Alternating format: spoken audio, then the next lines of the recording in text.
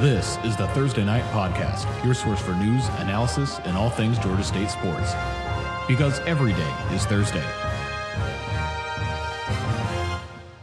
Hello and welcome to another episode of the Thursday Night Podcast. My name is Taylor, joined by the full crew, David, Brady, and Jordan. Today, we're going to be breaking down Georgia State's 76-65 victory over Charlotte, as well as previewing the next game on the men's basketball schedule coming up December 16th, hosting the Mercer Bears in a revenge game, hopefully. And then we're going to have a special meeting of the minds of the Georgia State community with a collaboration between the Thursday Night Podcast, the State of Atlanta podcast, and Ben Moore of PantherTalk.com. That'll be coming up later in the show. But first, let's break down what went down in Georgia State's 76-65 victory over Charlotte. Jordan, take it away. So this game was a little bit of a back and forth for most of the first half and second half. Toward the end of the game, Charlotte did take a 57-55 lead with 6 minutes and 12 seconds remaining and did not make another basket from the floor. Georgia State would then go on a 10-0 run to take a 68-59 lead and wouldn't relent, holding on comfortably 76-65. Kane Williams led the Panthers with 21 points. JoJo Toppin with 16 points. Also went 5 for 5, 6 for 6 from the free throw line. Corey Allen with 14 points. Kane and Corey with 4 threes apiece. Team defense in the second half. Charlotte shot 26% field goals, 2 of 10 from 3. It's the first time the Panthers won at Charlotte, I believe, in program history. What are our key takeaways from the game? Anything of note we want to hit on? My first thing is the emergence of JoJo Toppin. When we heard, the offseason, he had the interview where he was talking about his goal was being the Sun Belt Defensive Player of the season. And the guy who showed up at Charlotte was a guy who profiled that way. He really set the tone on defense. And on offense, he was doing what worked for him and played to his skill set and shot perfect from the floor, shot perfect from free throw line, and really was one of the key contributors to the win. And especially in the second half when the defense just went on total lockdown mode. And so I think for me, watching the first couple games, I was thinking, we've seen this before with transfers where sometimes after sitting out a year, they take a little while to get going, but that was an encouraging step to see from him. And, maybe the time it takes for him to find his feet won't be as long as maybe the first couple of games indicated. I'll kind of go a little bit bigger picture, but I'll include, what Brady said, because I think with the absence of Nelson Phillips this year, Coach Lanier is going to have to lean more on the new guys. And I just think through the first 4 games that both the transfers and the actual freshmen have been phenomenal for Georgia State. And, it's becoming increasingly clear that minutes are going to need to be found for guys like Evan Johnson, Colin Moore, as well as JoJo Toppin, obviously, because the guard depth for Georgia State, you lose probably one of your best on-ball defenders, in Phillips before the season starts. And I can't say that Georgia State's guards have skipped a beat in terms of defensive intensity and just kind of the backup offense rotation behind, Kane Williams and Justin Roberts. When those two haven't been on, you've had guys like Toppin and Johnson and Moore all find, 2-3 baskets at a time. And that has really helped propel Georgia State. And that's exactly what happened against Charlotte. Yeah, propel is a good word just because at the end of the game, all the upward momentum was Georgia State's way. And they sort of put their stamp on the game. Watching it on YouTube, you could tell when something big happened that the bench just erupted. Like it was just a cacophonous noise from the bench whenever there was a breakaway dunk or anything. And it felt like the most energetic game from Georgia State this year, especially in the second half. It just felt like they had all the energy. They were making the plays. And specifically, I want to highlight one play. I had mentioned this off podcast. The steal by Toppin, pass to Evan Johnson, who passed it to Colin Moore streaking for a dunk to put it to 68-59. I love that play because that's 3 first-year players in this system. It was all about the effort for Toppin to get the steal, laid out to keep control of it and then turn around passes to Johnson, and both the freshmen making good basketball instinctive plays. And that's just culture to me. Culture in that they've got the right mentality when they're in the game, and also just that you're starting to see even the guys who haven't played that much in the system are playing the way the coach Lanier wants them to be playing. And so I just wanted to shout out that play. I love that play. I thought it symbolized so much about where this team can go. And so that's my thing there. And I'm so glad you used that word culture specifically, because Coach Lanier, before this season, he mentioned that Georgia State is trying to, continue to build that culture. And when you have a coach going into the second year of, their era, what have you, he mentioned how guys kind of know a little bit more what's expected of them, but if you look at this Georgia State team, there's a lot of new faces. And yet through those first 4 games, it doesn't even appear that there's any sort of chemistry dip. These new guys have all acclimated themselves very well. Sosemi didn't have a great game, but he moved his responsibilities to being that big and getting rebounds instead of scoring, but we've already seen what he can do when he is being that offensive weapon, and I think Kane has had I wouldn't call it an up and down season yet because it's been 4 games, but he has struggled at times. And so what has the team done around him? You've had new guys step up. You've had Roberts also step up, and then now you have a game where Kane is back to being, okay, yeah, I'm probably one of the better players in the Sun Belt. I can still do this, and you, at those moments, you have guys kind of step away and let Kane kind of do his thing. And all of that, as you said, all that is culture. And other things that just contribute to success for Georgia State. On the night, they ended up with 19 assists to just 8 turnovers and had 11 steals on defense. And there's not many nights where Georgia State does those things, which are largely in their control, where they're going to lose that game. If they're that good at distributing the ball, and I thought the offense was, miles better than against Mercer as far as what they were running, and that they were getting good looks and that they were getting second chance points and finding guys open off of offensive rebounds. They weren't turning the ball over, which is also a problem against Mercer, and they were active on defense, which is basically a constant with the turnovers. But getting up to 11, big number, got some chances, especially a lot of those turnovers were late in the game. That combination of things, it's stuff that Georgia State, with the guards that they have, with the defense that they play, those are all easily, you can have numbers that look like that every game. And it's just about going out and performing like that. And they certainly did that last Friday. And I think, Charlotte was a good test for Georgia State because especially coming off the Mercer loss and, just with the way that the game went, being down by 4 at halftime, kind of still getting into that offensive rhythm in the second half. You really, as you said, you just saw Georgia State's defense come alive and largely be the reason that Charlotte was held without a field goal for the last 6 minutes. Yeah, and we've talked about it, I think, a few times now that right now Georgia State's without Jalen Thomas for the foreseeable future, without Joe Jones. The sooner they get back, I think that would be a key to getting LAL a little more back to what the offense was in the first couple games. I think I said this also off podcast that I think the first game might have confused us in thinking that LAL was like peak Tim Duncan, and that might not be the case.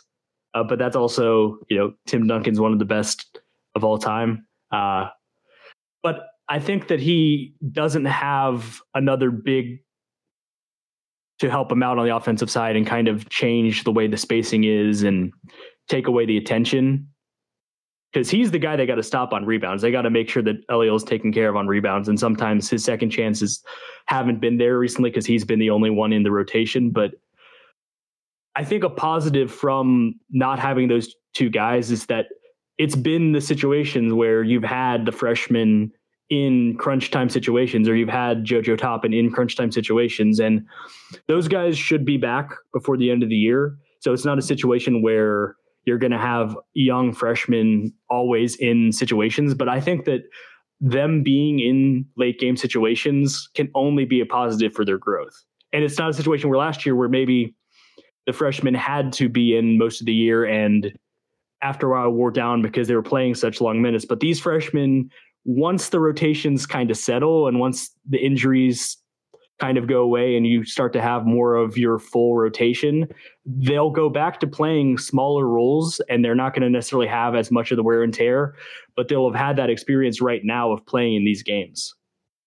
Yeah, and that can only help them. You know, those free throws that Colin Moore hit against Georgia Tech, that can only help him.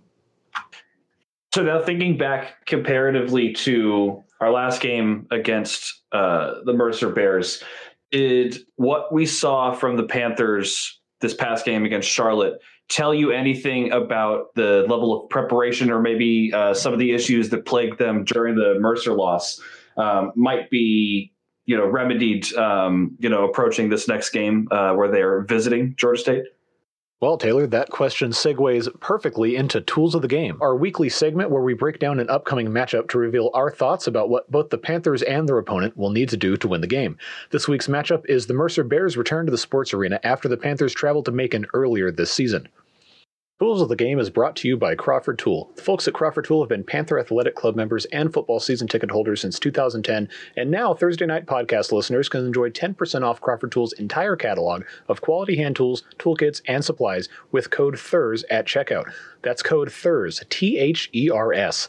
Thursday Night does get a percentage of all eligible purchases, so if you want to pick up some great tools at even better prices and help support our efforts along the way, visit www.crawfordtool.com and use code THURS at checkout. Thanks, Crawford Tool, for supporting the podcast. Yeah, I think, like I said in talking about the Charlotte game, the difference on offense was just so tangible. And so I think with the rest, take the rest as a positive. Don't forget what running your offense looked like in the Charlotte game and replicate that. And especially being at home, I think that's the difference for Georgia State. The tool would just be more running the offense, sort of what I said for the Charlotte game when we did this last podcast, but it worked. that was what worked on offense. And so I guess I'm cribbing myself from last time, but if the offensive efficiency is there, if they're making the extra pass, if they are not just taking the first open look, I think that Georgia State will win in the friendly confines of the third floor. I think the play of the bigs will be very important in the rematch. And when I say the bigs, I mean the Mercer bigs.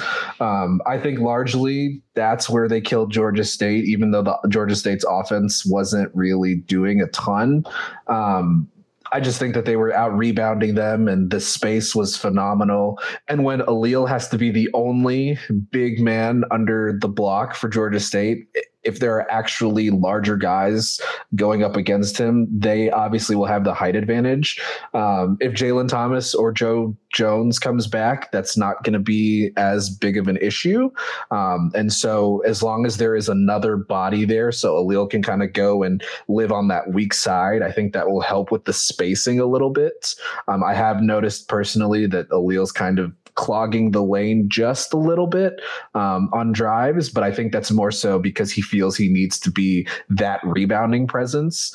And also I'll say Georgia State played 3-4 games in like a 5-6 day span. They'll have over a week off for this rematch. They should be rested and, very ready to play Mercer. So now let's go over to part one of our Georgia State football roundtable with David and Tim of the State of Atlanta podcast and Ben Moore of PantherTalk.com. Brady and I had a good time talking to the guys about the state of the football program and what we see coming up in the future for the Panthers. So let's go to that right now. So our expectations have been that we want to have a winning season and we want to go to a bowl game. If we do those two things, then that is considered, a good year for Georgia State. That's what we should expect to happen. Nothing less. Well, somehow we have a winning record and it looks like we're in good chance of going to a bowl game, but it feels like we still missed out on something this year. And this really weird year, it's not good enough with the 4 losses that we had. am I just expecting too much, or am I right that, we did still missed out on having a better year than what we really should have? I think there's two tracks. I think that there were some losses that could have easily been wins. I think the Louisiana loss could have been a win, could have hung on against App State. But I think if you look at it big picture, looking at where this program has been, likely going to a bowl and having winning seasons 3 of the last 4 years, that is a step up in trajectory from the doldrums of where the program had been years before. So I think it's definitely reasonable for fans to want more and to want, especially when you see a team like Coastal have a really good year, it's really easy to pine and be like, I want this bad. But if you have the two tracks, if you can say, I want that, but also this was still a success with a redshirt freshman quarterback, that's where I would be at. Yeah, I think that part of it is having the history that we have. It's so easy to forget that, this actually is a successful season for us because you just want so much more out of it. I guess that's where I'm coming from. It's having to remind myself that really this was an improvement, a step forward for the program. I think for me, the biggest thing is getting off the roller coaster we were always on, right? We always have an up year, a down year, an up year, a down year. Well, this year we finally we got off the roller coaster. We didn't have a down year, right? So to me, that's a positive. Hopefully we continue to build on that and maintain consistency, coming into next year's season. And the biggest thing to keep in mind is every single senior is eligible to come back. And I've had conversations with multiple guys on the offensive side of the ball, and I would not be shocked if every single offensive player is back, save maybe Shamarius Gilmore, who's the draft eligible prospect. So you're going to have that natural growth if you do get a spring practice in and some winter workouts as well. You do have potential for that next leapfrog, as Brady kind of mentioned, you had multiple games there where you haven't been competitive at a place like App State, where you came away, quite honestly disappointed that you didn't win the game. Quad Brown played probably his worst game he's ever played, probably going back to rec league football. So, that gives you, some solace there to build and knowing as well, you have a signing period that opens up in about 9 days. Well, actually, Ben, that's a question I was going to ask you about with this whole year of eligibility going on, additional year. That's great, but also, do we have room on the chart to keep these guys around? The scholarships available to keep these guys on for another year? Yeah, they don't want to go more than 85. I think naturally you're going to see some attrition regardless. Guys that did not even dress. There's quite a few folks that didn't dress that were, that will have an opportunity to move on. With that being said, you may also have some folks who want to come back who the coaches may not want back. So you'll have some roster management that may occur. There's already some prospects basically that have kind of shaken loose, as we kind of predicted, really in early fall. You're going to have a decommit season, guys who are Power 5 prospects who are now finding themselves stuck, not knowing where they can go. And you've got, I believe, a former Mississippi State prospect that the coaching staff is talking to hot and heavy. You're going to have people, which inevitably happens every December. Guys either don't make grades, guys, slip a little bit, senior film drops a little bit. You have an opportunity to go and land those guys that you didn't think were available. Just even on our site today, you had a 5-star cornerback with his aunt with a Georgia State hat on. They got people excited. He is committing tomorrow. I don't expect him to choose Georgia State, but the fact that a 5-star prospect out of Metro Atlanta, his family member is wearing a Georgia State hat amongst major Power 5s is certainly a highlight for the week for sure. Yeah, it'd be interesting, I guess, because obviously that's not just for Georgia State. Everybody in the conference will be able to have those seniors come back. So it could be a very interesting season next year across the board. Yeah, no doubt. I mean, you have guys like, Levi Lewis from Louisiana who've already announced they're coming back. You have some folks who are going to have to make those decisions. Do you actually want to play football again? That's the other side. You've got guys and coaches that have to realize, hey, should we move on from a senior just to open that window up? What you got going down in Statesboro? I mean, Justin Tomlin goes and leads Southern up 2 consecutive wins last weekend over FAU and this weekend over rival App State. do you want Shai Werts back? Does Shai have an opportunity where he wants to continue to play? He may want to go to another program. He is from the state of South Carolina, so he could transfer to an FCS school and play in spring. So there's a lot of options for these guys. They've got to figure it out. There's going to be a lot of hard conversations, certainly around the conference and around college football too. I guess general question, good or bad, is there any one moment that stands out to you from this season that you'll just remember from the 2020 season? I'm so drunk during games. I actually have to go back and look at the box score the next day to know what actually happened in there. There are some fleeting images that race across my brain of things I did see. Most of those actually come from the Southern game, because I did go back and rewatch that one the next day as well. But that game in itself, that's always the big one on the schedule every single season. So forcing a couple of turnovers there and taking the lead late in this game. That's probably what, if you ask me what I remember, that, and just really overpowering ECU throughout the entire course of the game. That was just a fun, exciting game to start off the season, and really, just like Georgia State, get your hopes up for what the season could be. And then obviously you have to play all the games and they come out the way they come out. So. Yeah, I think for me, I'll name two items.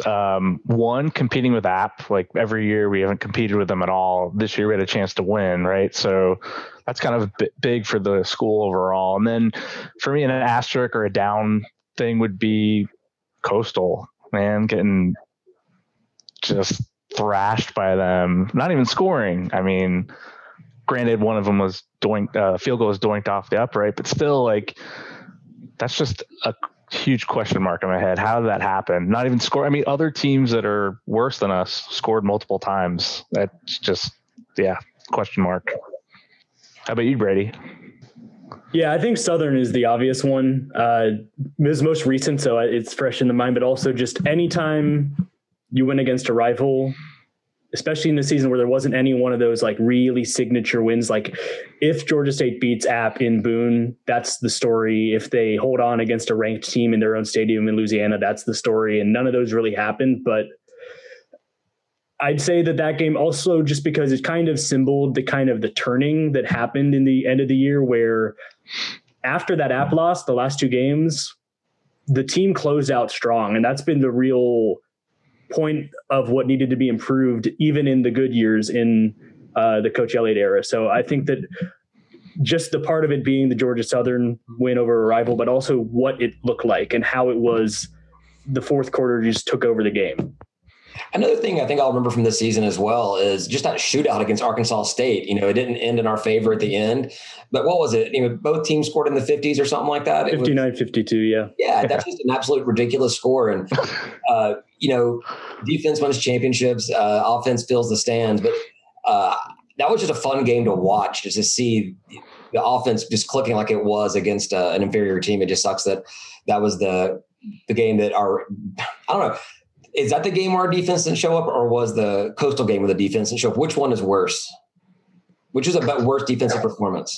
I think Arkansas State, because Coastal, the offense also had one of their worst games. And it was one of those things where both sides fed the other, and it was just a real mess. Whereas the offense was really good against Arkansas State. It put up 52 points. I can't remember the yardages off the top of my head, but, Quad had a good game. The rushing game had a good game, and just, I don't know what it was. Those two, especially with how the defense ended the year, seemed like the anomaly for the defense, which is nice to say, because other years it's been like the anomaly has been where the defense has had the great game.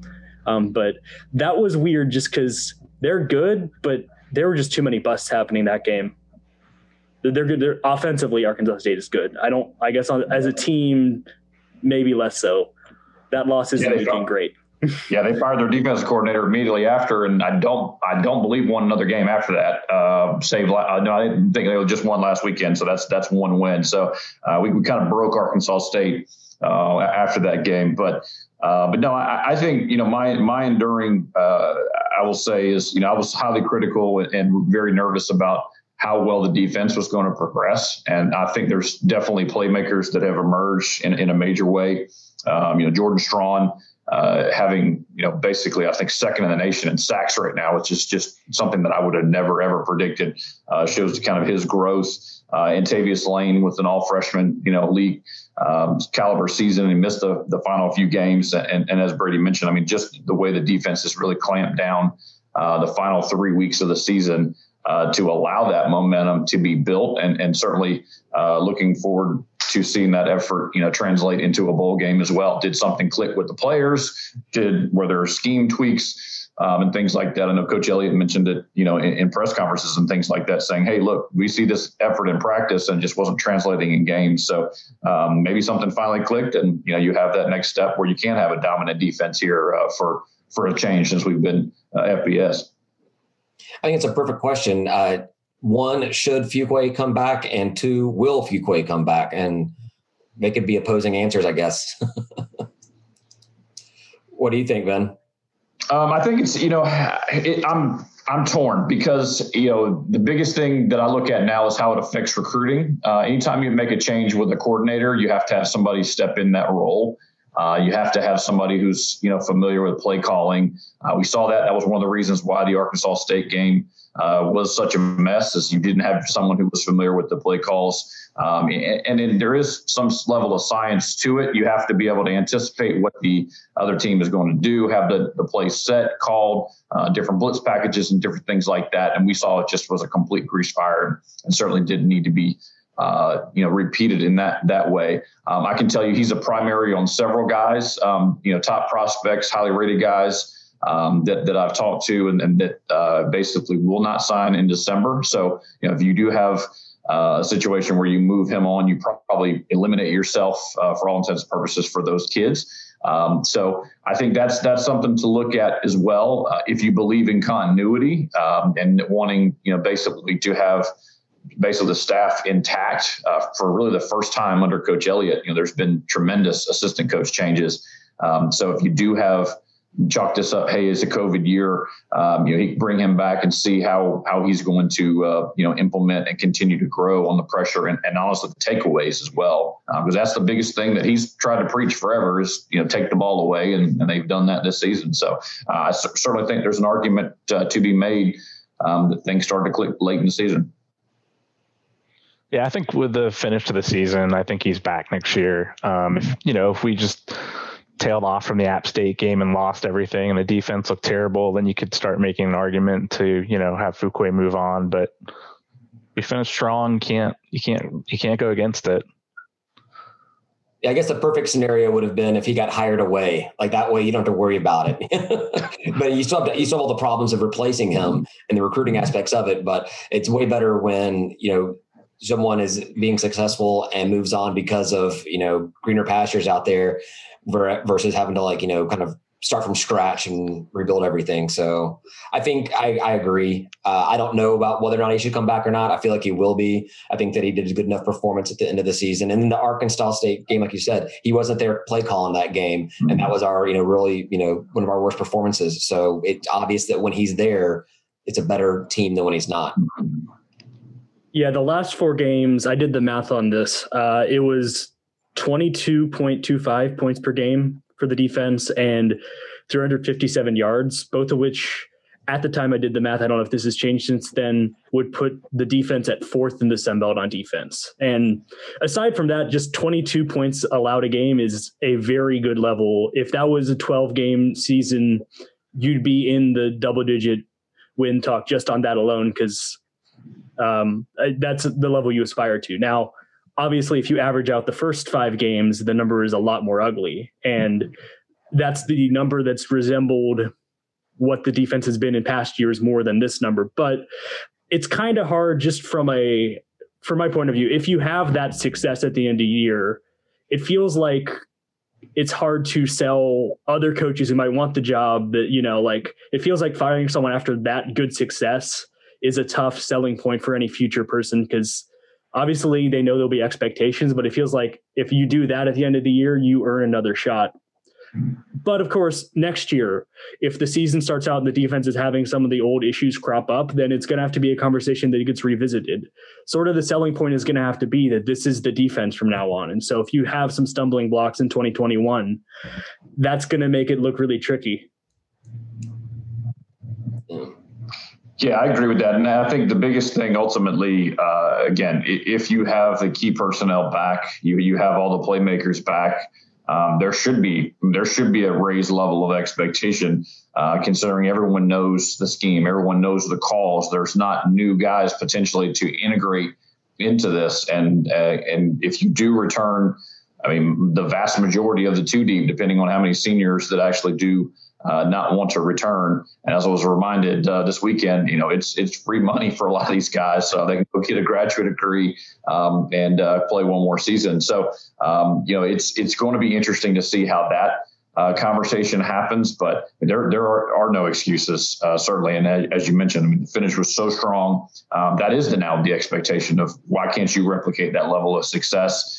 Defending an option team, like Southern, defending a wide open, passing attack like we saw earlier in the season as well. So, the personnel may not change a ton, and if the coaching doesn't, then the expectation level should certainly raise.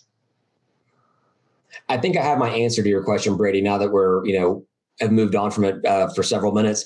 The moment that I'm going to remember most about this season is that we were one false positive test away from having a 10-game season and getting to play up in Charlotte. And that really irks me that happened. We missed out on that game because it could have been a far different season had we been able to play that game. Obviously, we think that we had a good shot beating them, and that once you get a win under your belt, that's more momentum going forward. So, yeah, easily could have gotten an 8-win season with the upset over Alabama.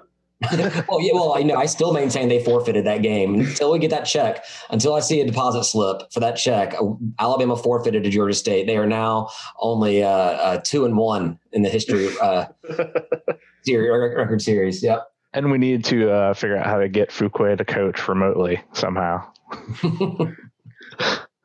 But yeah, I mean, it would have been basically last year's season. I mean, obviously just on the record, but assuming Murray State would have been a win, which I'm comfortable doing, and Charlotte, I feel like could have been a likely win. In normal circumstances, maybe it's a little different, but I know at that point they were real low on, I think they were fielding a pretty small team if the game had 26 players down. Yep.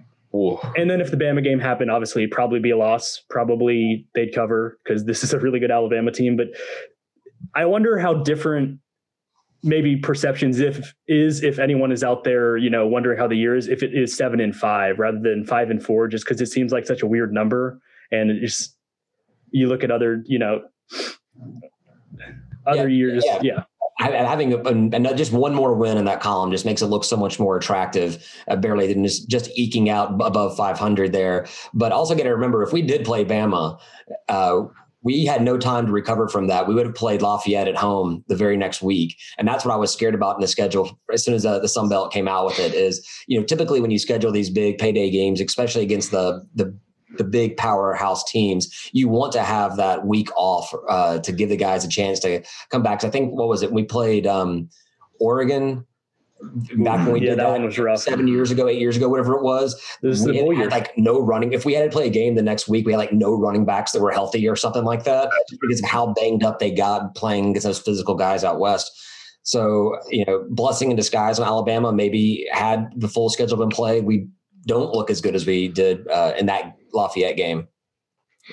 True. I guess talking about that theme of games we didn't play or didn't get to, I started looking at Quad Brown versus Dan Ellington in his first season. Obviously 3 games not played, so it's not a complete, comparison, but, I was surprised to see that they looked somewhat comparable across the entire season at a 59% completion rate. And then I, delved into the QB ratings.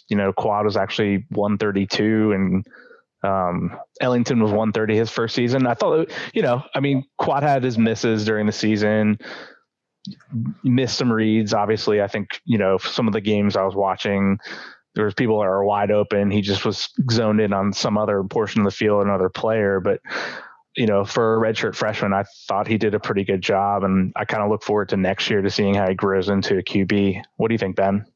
Yeah, no, I agree. And I think it's even kind of unfair. You got to remember, Dan Ellington had 2 years of junior college as well. Sure. So he was several years removed from the high school ranks. And for Quad, you almost have to measure him against Drew Little, which is not even really his level is so much different there as well. So we really didn't have anything to measure. And he did miss throws, as you mentioned, miss guys that were open, relatively easy checks. But I think the thing that I keep, seeing is he would make a mistake, a really boneheaded, hey, that's a freshman mistake. You can't do that. You can't make that throw. You can't take that sack.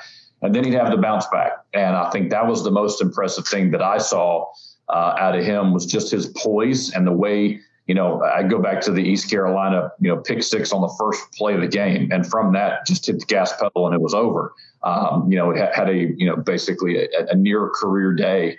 Look super poised again, last Saturday against Southern, threw a really, really bad interception.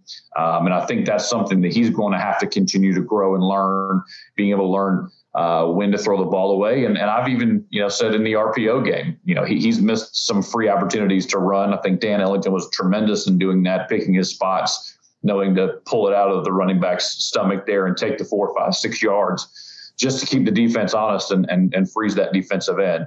Part of it's experience. He didn't run this offense in high school. So, just assuming and expecting him to pick it up like magic wasn't going to be the easiest thing in the world. And Brad Glenn, quite honestly, throws a lot at you in this offense. You have a lot of reads. You have a lot of choices to make. And if you unfortunately don't pick correctly, things can get funky in a hurry. Now, I know that if we ask Coach Elliott this question, he would say that everyone's competing for their starting job every single week. But do you think there's a chance that Quad is not our starting quarterback come next year?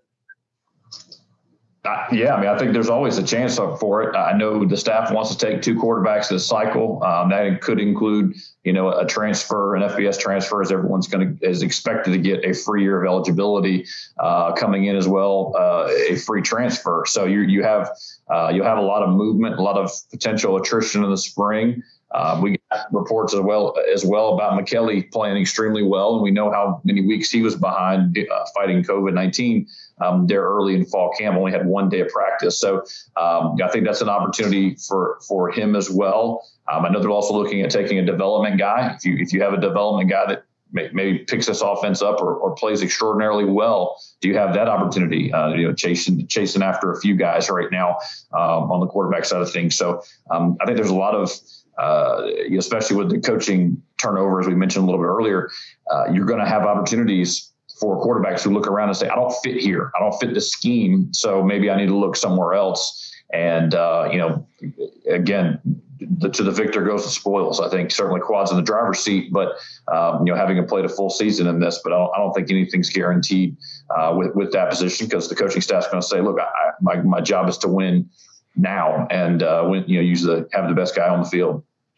I'm all about consistency. And I think that's one thing that we've all said for several years is we've never had the same starting quarterback more than 2 seasons in a row, I believe. So getting a guy that could be there for 4 years, even 3 years would be awesome to get that consistency. But it does sound like we have, a lot of quality quarterback players out there, guys on the roster. So it's like, I don't know.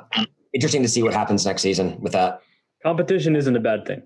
No, not at all. So, saying it isn't necessarily Quad's job being locked up says a lot about, because we've had not only the same 2-year starter with quarterback at Georgia State, but it's also been, this is the starter. And if he gets hurt, there really isn't a better option, which was another point of, I think, why it was always the same cycle, because there wasn't ever a guy that could break in and take over a job from a guy like Nick Arbuckle, or, even in the in-between time in 2013, started a young quarterback, Ronnie Bell, just didn't really work out. But I'd say for me, I think at least half of the turnovers Quad had were just stuff don't throw that ball right there. And I think that I trust Brad Glenn and what he's done with quarterbacks over his career to clean some of that up, especially because, we saw what Dan did in an offseason, a full regular offseason with Brad Glenn at his OC, becoming the quarterback into the 2019 season. And so I would take the bet that he starts and could take an improvement, because that's kind of been Brad Glenn's MO as a coach.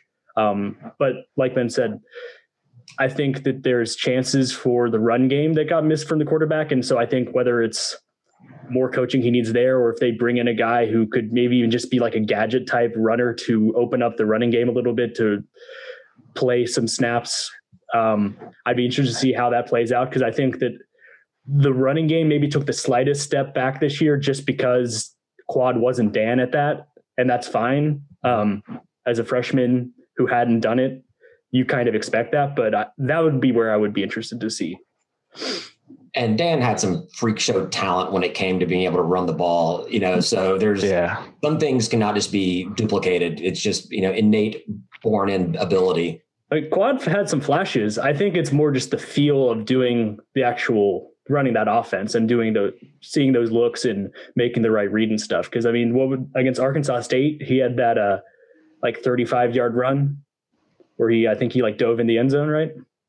He showed the athleticism some. I think they probably want to get him a little bit bigger and more in a mold of Cam Newton's the obvious big, tall quarterback. And I'm not saying he's going to be Cam Newton, but something more in that size as a archetype. I like that, but it's a good thing that we have a lot of quarterbacks on the roster then, because, looking at the way that Southern plays their ball, when you put your quarterback out there like that, there's so many chances of getting injured. And, running the ball for a quarterback is a great way to, keep defenses honest and everything. But I would much rather have a quarterback I can rely on just to drop back and toss the ball off and not take big hits, consecutive plays in one drive. My opinion. Yeah, it's all about picking your spots too. I think this offense works extremely well when you do have a quarterback that knows how to run. And I went back sort of like Tim and compared, Dan's rushing attempts, and Dan did rush a ton. And there were also opportunities on the other side where he took the ball on an RPO situation where he probably shouldn't. He should have handed it off and let the running back do the work. I think the biggest thing that we saw this year too in the running game, you didn't have a explosive, home run hitter. And I think that changes quite a bit next year with the two additions that will be coming in, from the running game. Trey Barnett was such a dynamic runner in open space. And you also had a guy like Seth Page, who you desperately missed this season. You had guys who were the more the banger backs, Tucker Gregg and Destin Coates. And Marcus Carroll's more that same way, kind of bigger, not a burner necessarily. And that's what really made this offense. You saw it at times in 2019 where stuff just wasn't happening at all. And then just Trey would explode, and 50 yards later, he was in the end zone. That was one certainly area that was missing this season for sure. Yeah, I'll be the first to admit that I undersold what losing Trey would mean to the offense, because I was like, it's a good group of running backs. They'll be fine. But he really was that guy in 2019. Yeah. It was fun to watch last year. A lot of fun to watch. So thanks again to the State of Atlanta guys and Ben Moore for joining us on the Georgia State Football Roundtable. It's always fun to collaborate with those guys, so be on the lookout for part 2 coming on State of Atlanta's feed shortly. Should be up by the time this podcast goes live. That's going to do it for us this week. Thank you as always for listening, and we'll see you next time.